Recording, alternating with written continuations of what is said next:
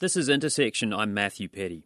After the guilty verdicts in the trial of the former police officer charged with the murder of George Floyd, activists who've been protesting police brutality since last summer say there's still much more work to be done. Maxwell Frost, the National Organising Director with March for Our Lives, says the verdicts delivered accountability rather than justice. That comment came as Frost and others gathered for a vigil in front of Orlando City Hall on Tuesday night.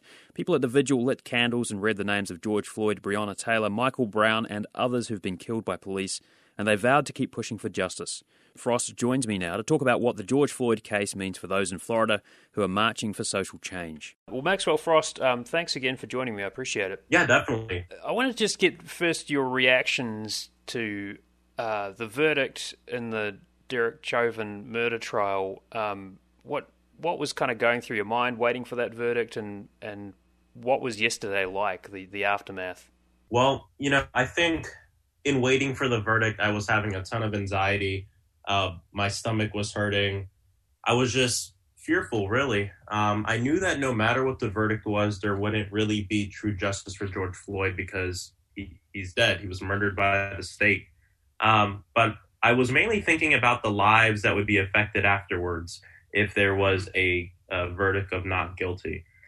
For me, I feel like one murder cop going to prison isn't true justice. It is accountability, and I'm relieved that happened.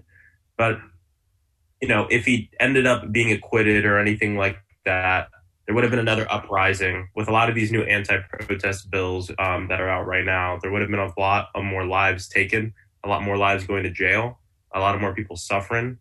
And so I was just very worried about that. And so I'm very relieved that he was found guilty on all charges, but there was still a lot of emotion. I cried a lot when I heard that because I thought back to last summer, being here in Orlando, being standing next to other organizers and other protesters, being out there every night. Just it kind of all came to me in a flash. All the negative times, all the beautiful times, and it's just. It's beautiful, but it's also tragic. And it's also the saddest thing in the world that we were all huddled around our phones and our televisions waiting to see if a murderous cop would be sent to prison when there's a video of him killing the person. And speaking of which, the sentence hasn't come down yet. So I guess the story isn't over yet, is it? Yeah, the story isn't over yet. And even after the sentence, when he does go to jail, prison, it's still not over because there's tons of folks who haven't gotten any kind of accountability. When we look at cases like Breonna Taylor, or even here in Orlando, Florida, Salathius Melvin, there are still hundreds, thousands, tens of thousands of stories where there has been no accountability. So the story continues because it's always been more than George Floyd, and we all know that. George Floyd provided movement and showed us just how messed up this system is. And then people got into it and realized, wow, there are a ton of people who have gone through what George Floyd went through. And they haven't received justice or any kind of accountability. And so looking forward, we're optimistic about the future. We do believe that the best is yet to come as far as building a world where there's justice for all people. One of the people at the vigil last night noted that just as that vigil was wrapping up, there was more details coming through of that breaking news story in Ohio, a 15-year-old shot and killed by police. Is it difficult to be optimistic about the future when the headlines just like that just keep emerging? It is difficult to be optimistic. And, I'll say what makes me optimistic isn't necessarily the folks in power. It's the people that I surround myself with. It's my community. I live in a state that gets a lot of backlash. People like to talk a lot of crap about Florida. But when I go out to these protests, when I'm out canvassing and speaking with folks, speaking with voters, speaking with human beings, that's where I get my hope from. I look around at my community, and I said this last night, look, I believe in Florida because I believe in us. I believe in the people, the organizers that are fighting to make a difference. And so it is difficult, especially as a Black man who lives in the South, who lives in Florida. But what I'll say is this, we have to look forward. And for me personally, and this is a personal decision, I have to be optimistic. I really do, because the other option is to live in despair and to live in fear. And love and courage is when we fight for what's right, despite how fearful we are. It's not about not being fearful. It's about using your fear for something great. That actually struck me listening to you talk at the vigil too. You're kind of imploring the people there to have faith in Florida as you do, or believe in Florida. Is that something you've kind of thought about and spoken about in the past, or has that just kind of come to you recently? I think that's come to me a lot recently. I'll be honest. I was born and raised in Florida. I moved out for a few years to work on campaigns and work on different organizations. And I came back a few years ago. And to be honest, up until that point, I really wanted to move out, in high school and college. I want to move out. I want to go to LA. I want to go to New York. I want to get out of Florida. But then I really started getting involved in the local organizing here in my hometown and getting to meet beautiful people and getting to meet folks who have the same experience as me or similar experiences as me as a Black person living in Florida. And over the past few years, that's really brought me to this opinion and into this, what I believe is a fact, that Florida doesn't get enough credit as far as the people that live in it. So I like to say that. And yesterday was actually the first time I said something like that at a protest, because I think a lot of times folks get bogged down and they get discouraged about their hometown because of HB1 or the state legislature trying to push an anti-trans bill, or just a litany of things that happen here in Florida that might strike us as bad, and because they are bad. And what I want folks to remember is that we're a community of people just like anywhere else. And within that community, there's some amazing people, and we can't give up on them.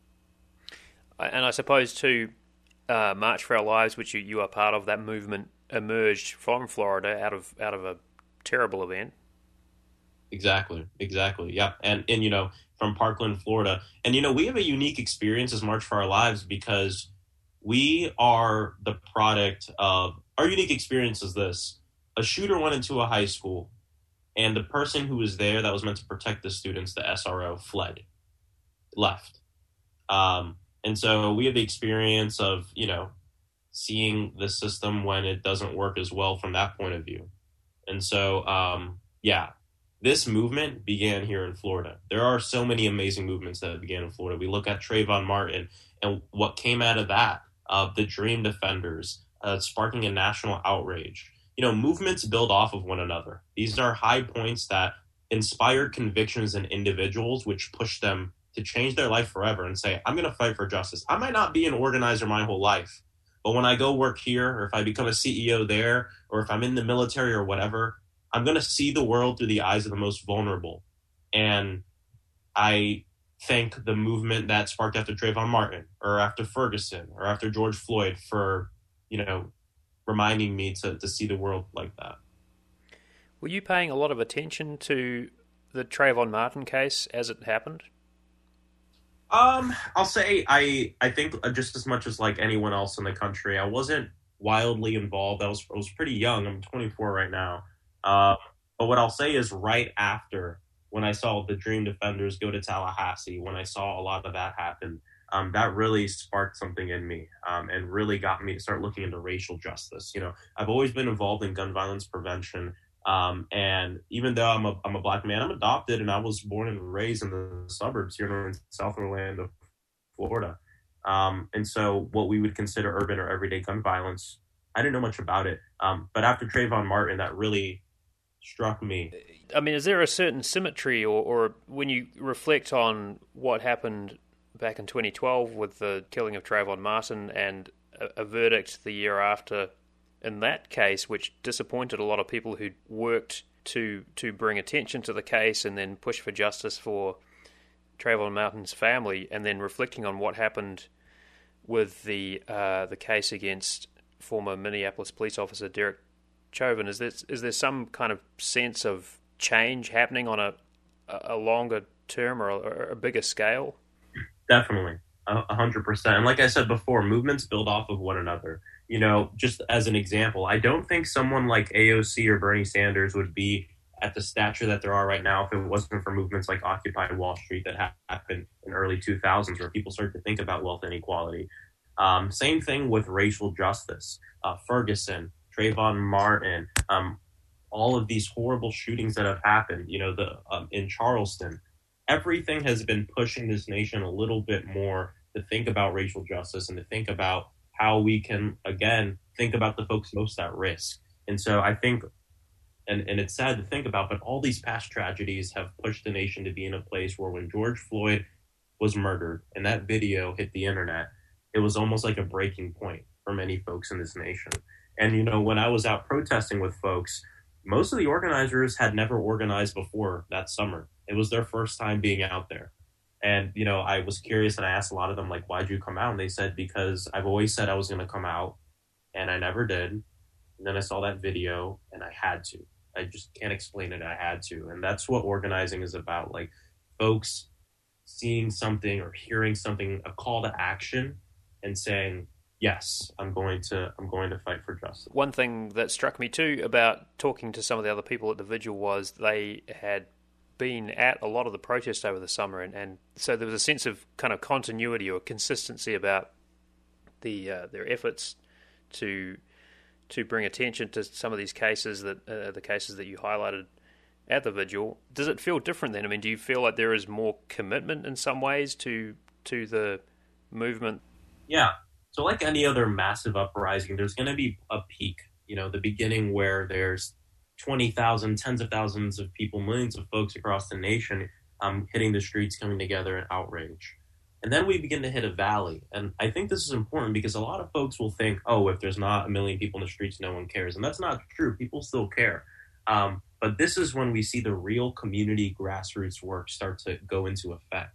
And what we've seen over the past few months is that very thing happening. Last night, that vigil was planned in about 90 minutes. I mean, right after the verdict came out, we have a group chat. We said, let's get together. And we had a pretty good crowd, I'd say around 40 to 50 people out there last night. All those folks, most of those folks are people who have been doing work for the past few months, even when it hasn't been in the news. And that's what really shows how powerful a movement is. Not what it's doing when it's at its peak and when it's in the news, but what people are doing when it's not in the news. How people are organizing and making a difference. And if we, go back a few weeks, we just had a huge rally at Tinker Field against HB1 for Black Lives as well, with about 450 people coming out. And it was a drive-in rally, so COVID safe for anyone wondering. But what I mean by that is we have to look at organizing as work that doesn't just happen when there's high moments. It happens all the time, whether it's mutual aid, which is us helping our own community, or political education, registering folks to vote. We got to do it all. We got to vote, but we also got to hit the streets, and we also got to educate folks. Okay, so what about HB1, or the law that has now been signed by the governor, the Combating Public Disorder bill? We talked about this. I talked to you a couple of weeks ago about it. You expressed a lot of the concerns that I've been hearing from activists and people who are working for social justice and freedom of speech and other things.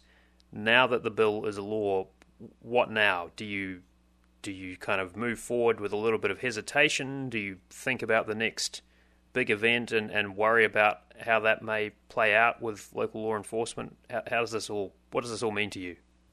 Yeah, definitely. Well, I'll say first off, it doesn't change our resolve, right? It doesn't change our drive and what we believe in. All it forces us to do is, number one, we have to be more creative when we think about safety. I always say this, one of the most important jobs of organizers on the ground, as far as protests are concerned, are to help ensure the safety of folks who are coming out, especially for the first time, and especially people that are young. I mean, this last summer, we saw 16, 15-year-olds coming out without parents, just coming with their friends because they have a conviction, because they saw the video, because they answered the call to action. So we as organizers want to do our best to ensure folks are safe and that people aren't getting arrested or anything like that unless it's a direct part of the action. And so what we're doing now is taking a step back and formulating new plans and logistics around how can we keep people safe when we protest? How can we still go out and make our voices heard without going to jail for 6 months? Now, we'll say we're not going to be complacent with this bill. There's going to be litigation, but we also recognize that this litigation can take a few years.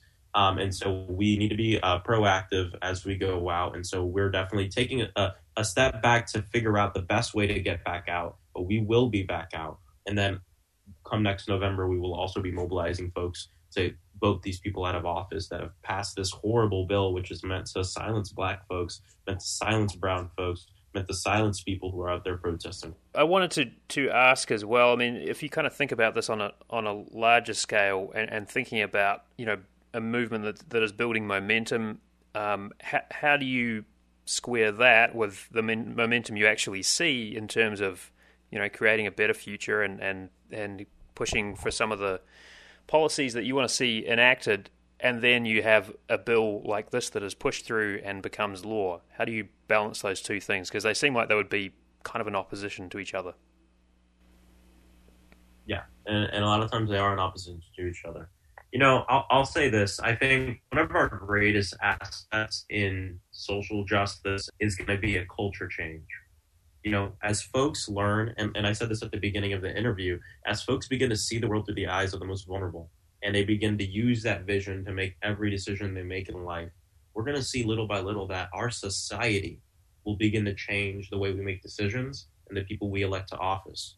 The reason I'm so optimistic about our future is because this generation right now, Generation C, is the most progressive generation in the history of humanity. We are the most progressive generation. That excites me because that means even folks that I might not agree with on every issue are more progressive than their folks were or than the previous generations. So as Gen Z and younger folks begin to vote, as we begin to become full members of society, I think we'll see a lot of changes in the people we elect to office, the way that we have discourse over issues, and the way that we think about issues. Something that I've been explaining to folks is that the age of the single issue voter is slowly going away. People care about a lot of things, and they see how all of these issues intersect with each other. And that is key to fighting for liberation for all people. We know that healthcare is an issue that impacts gun violence. We know that our environment impacts poverty. We know that all these issues impact one another. And when we know that, we can craft holistic legislation that can take care of these issues from the root cause before they even begin.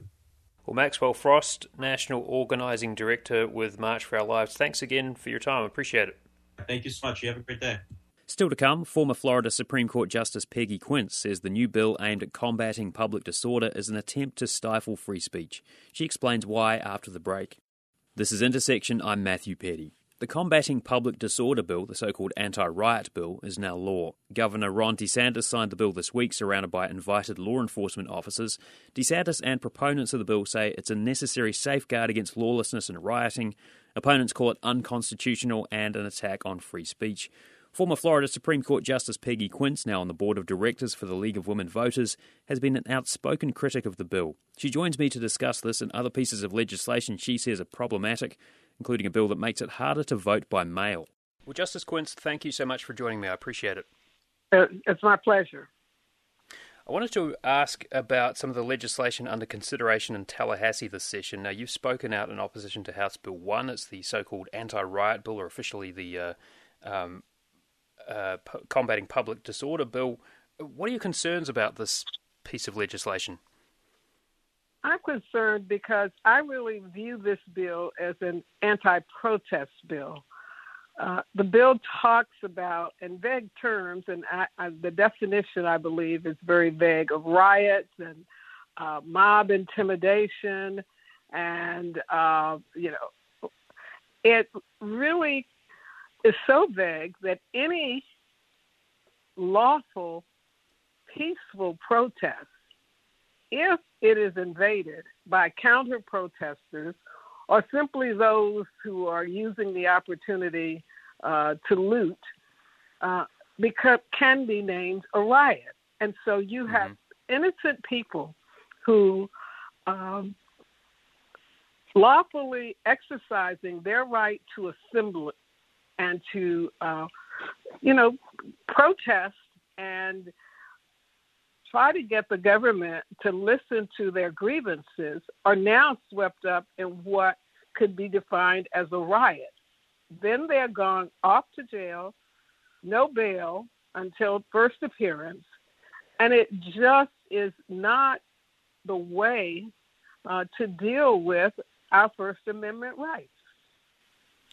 How do you see it being implemented then? I mean, if there are issues like that, like how do you think prosecutors would deploy this law? Well, the prosecutors will, of course, look at what the statute says and what is allowed under the statute and decide whether or not this was a riot, these people were involved in a riot, and then charge them accordingly.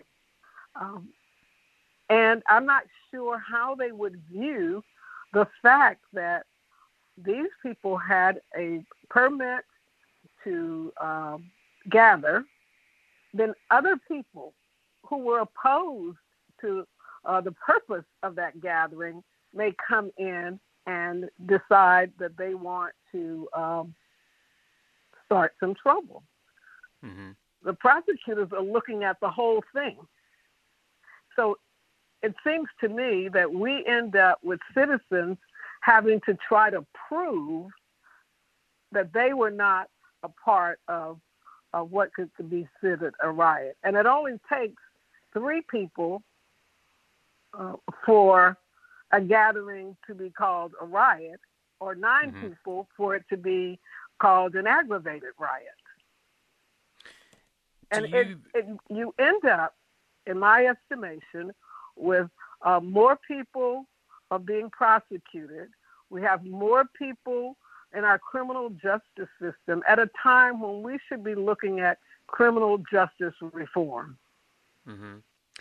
Do you anticipate there could be legal challenges to this then, either at the state or even the federal level down the track sometime? I'm sure there will be, but the problem is generally legal actions take some time. So in the interim, what you have is people who may be prosecuted under a law which may or may not in the future be declared unconstitutional. There's also elements of the bill, and I think you've spoken out about this aspect too, Justice Quince, kind of amplifying or elevating some things from misdemeanor to felony, which has sort of a knock-on effect, right? That creates some problems for people who are caught up in that. Yeah, it does. It not only increases our prison population, but we end up having more people with felony convictions, possibly, and then that falls into, are their voting rights going to now be at issue? Are they going to be facing a possible going through all the issues you have to go through in order to have your voting rights restored? But I think even more damaging in this bill is the affirmative defense that they have put in there for people who injure those who are protesting potentially. And if it's declared a riot, then they have an affirmative defense if they injure them. And we have seen in many of these situations where someone comes in and plows a car or a truck into protesters. Mm-hmm. So this affirmative defense, to me, is also very troubling. You mentioned the issue of voting too as a potential side effect of more felony convictions, and the League of Women Voters, of course, has also spoken out as you have against Senate Bill 90, saying it would curb voter access by restricting drop boxes, among other things. What do you make of this bill? Well, I think it's a voter suppression bill. When you look at the fact that the state of Florida had a really good 2020 election. There were no serious problems with Florida's 2020 election. We had our numbers out before the end of the night. There has been no evidence presented that there was a problem. We had a record voter turnout. We had record use of mail-in ballots. And part of that, of course, has to do with the fact that we were and still are, in a pandemic. Mm-hmm. People had lost faith in our mail system.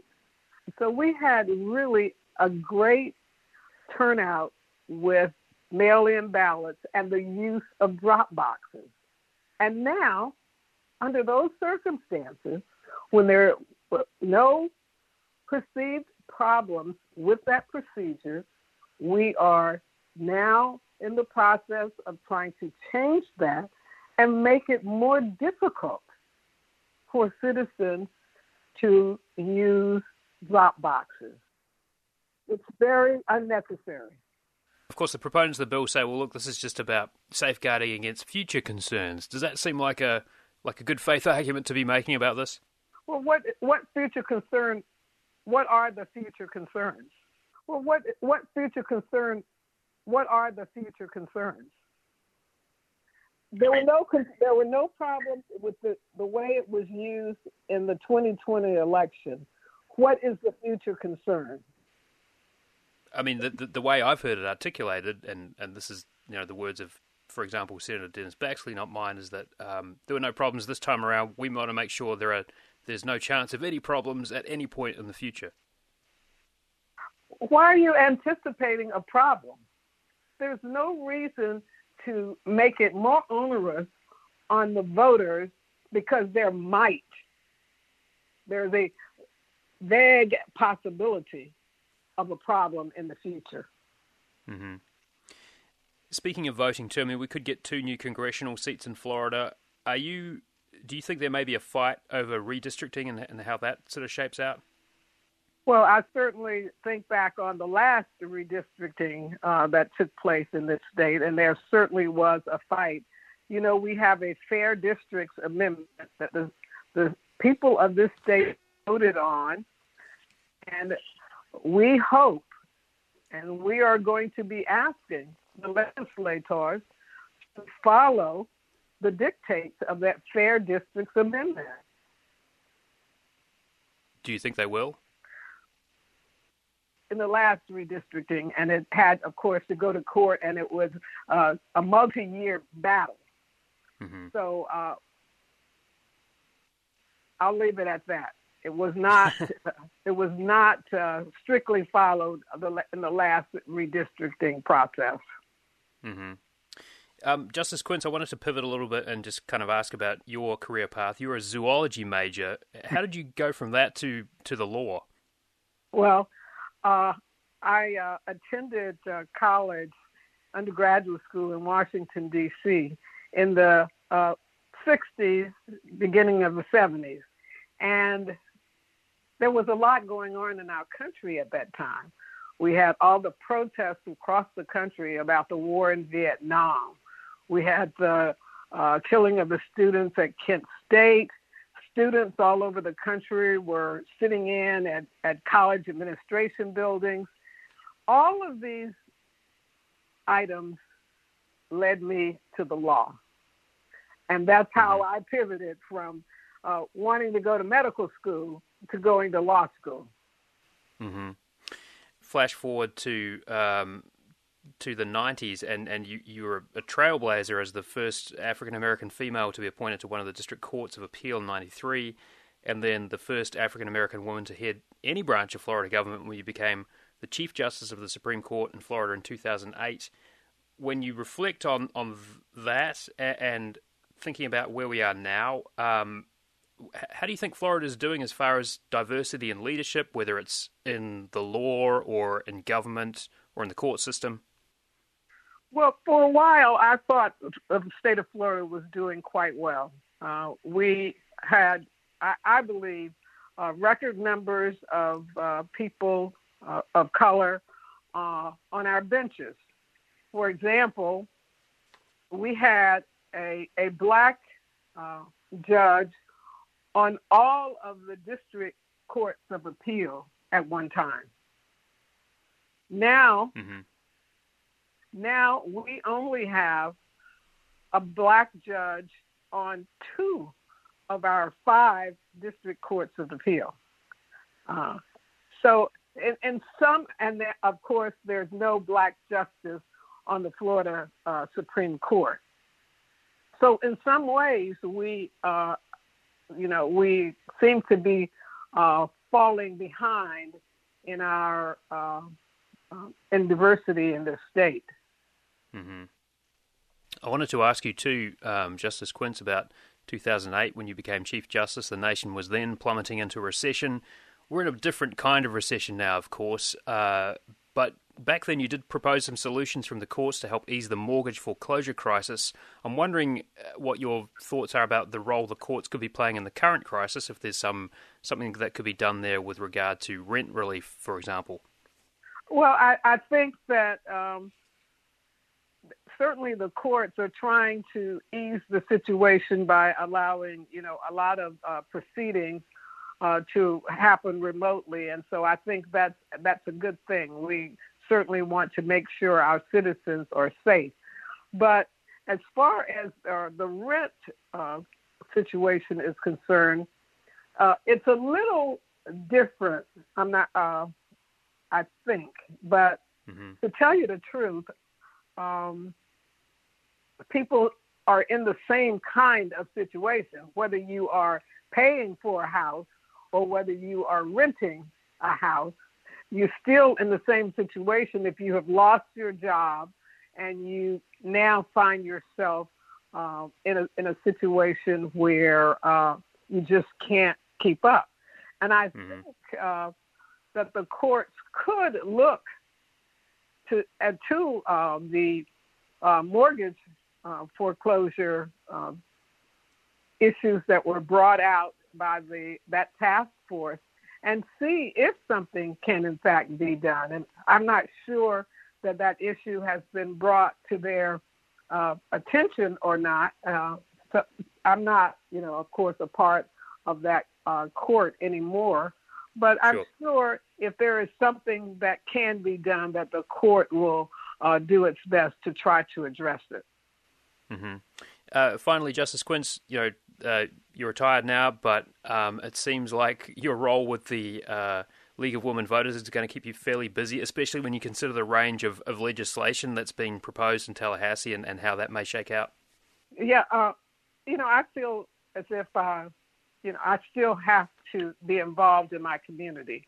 I still have to, I couldn't speak out on various issues when I was a judge or a justice, but as a private citizen, it is my duty and obligation to make sure that the citizens of my community, the citizens of my state and country, get what they rightfully deserve, that their rights are preserved. And so that's why I spend my time trying to analyze and talk to people about what's going on as far as legislation is concerned, what goes on when we have issues on the ballot.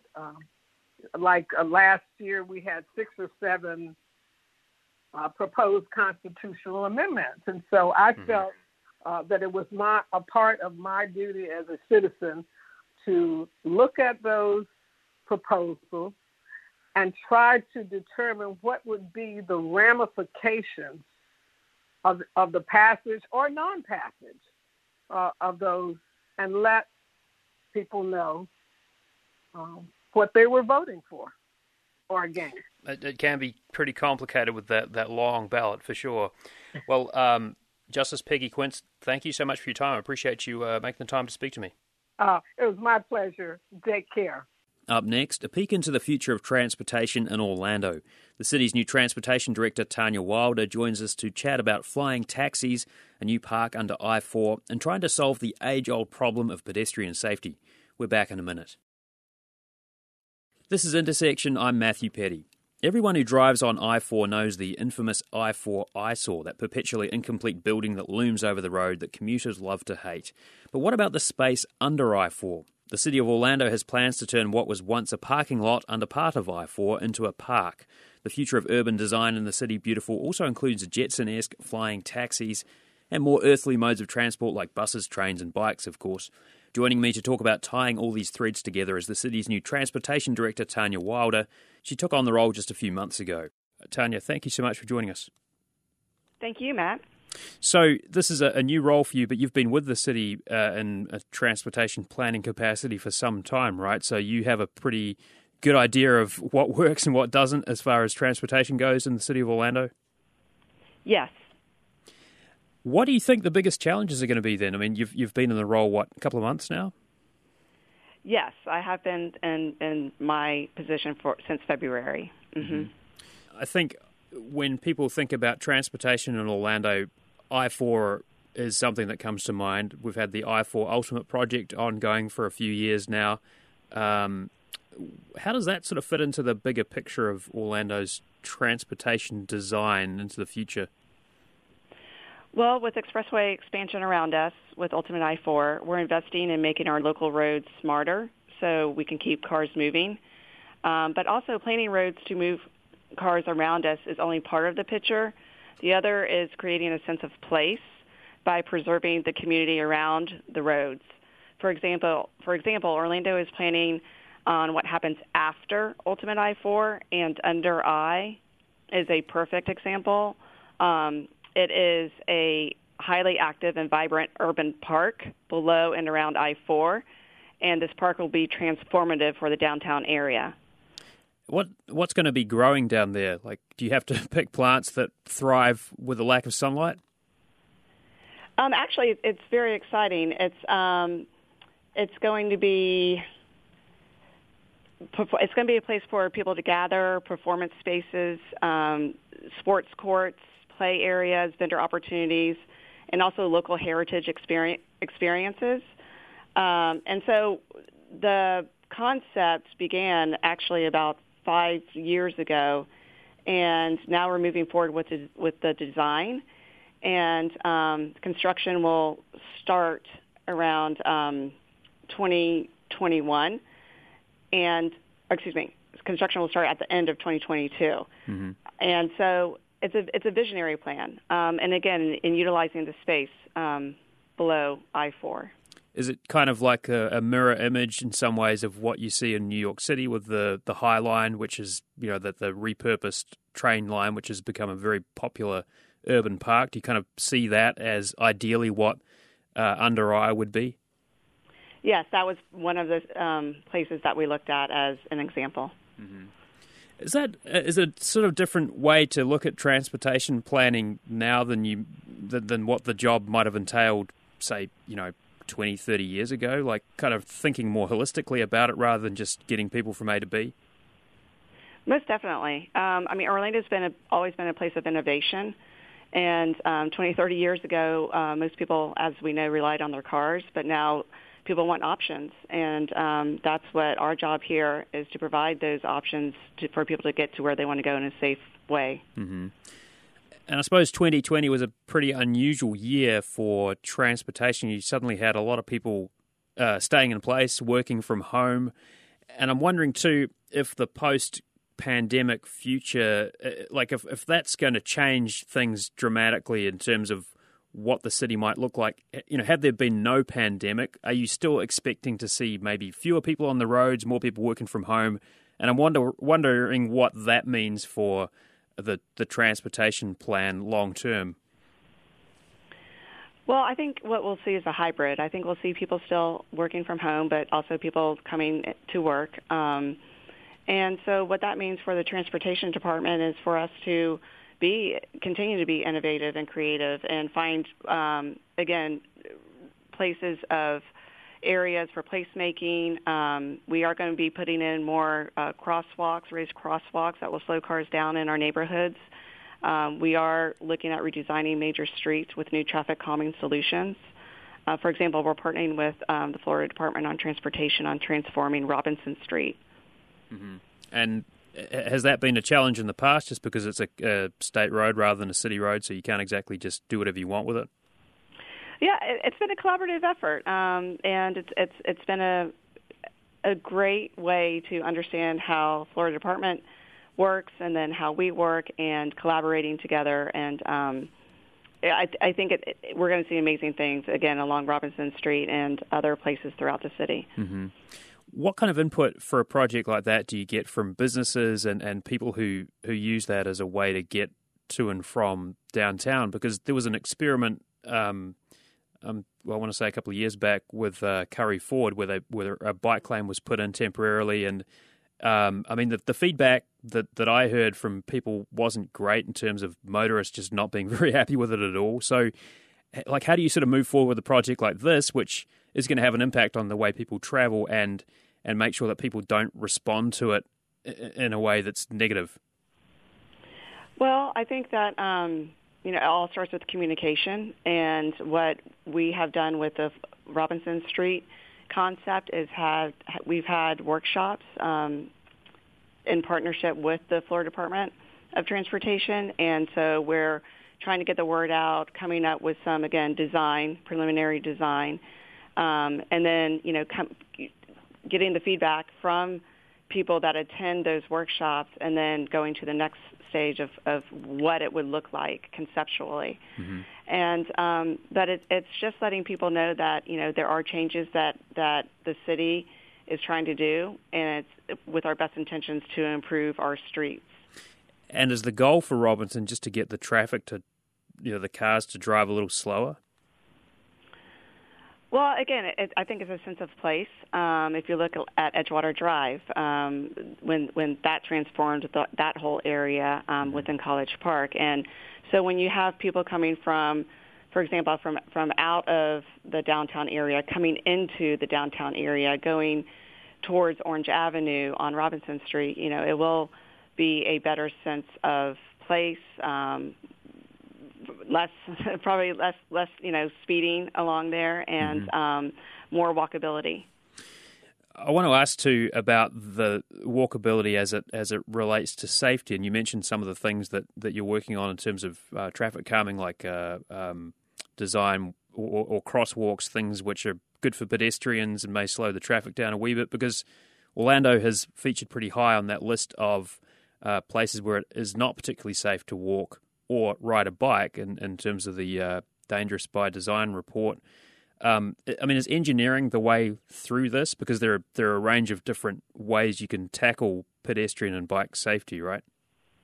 Correct. And I think engineering is one way, but again, it all starts with communication, and we are passionately committed and invested to find ways to make Orlando safer for people who walk or ride.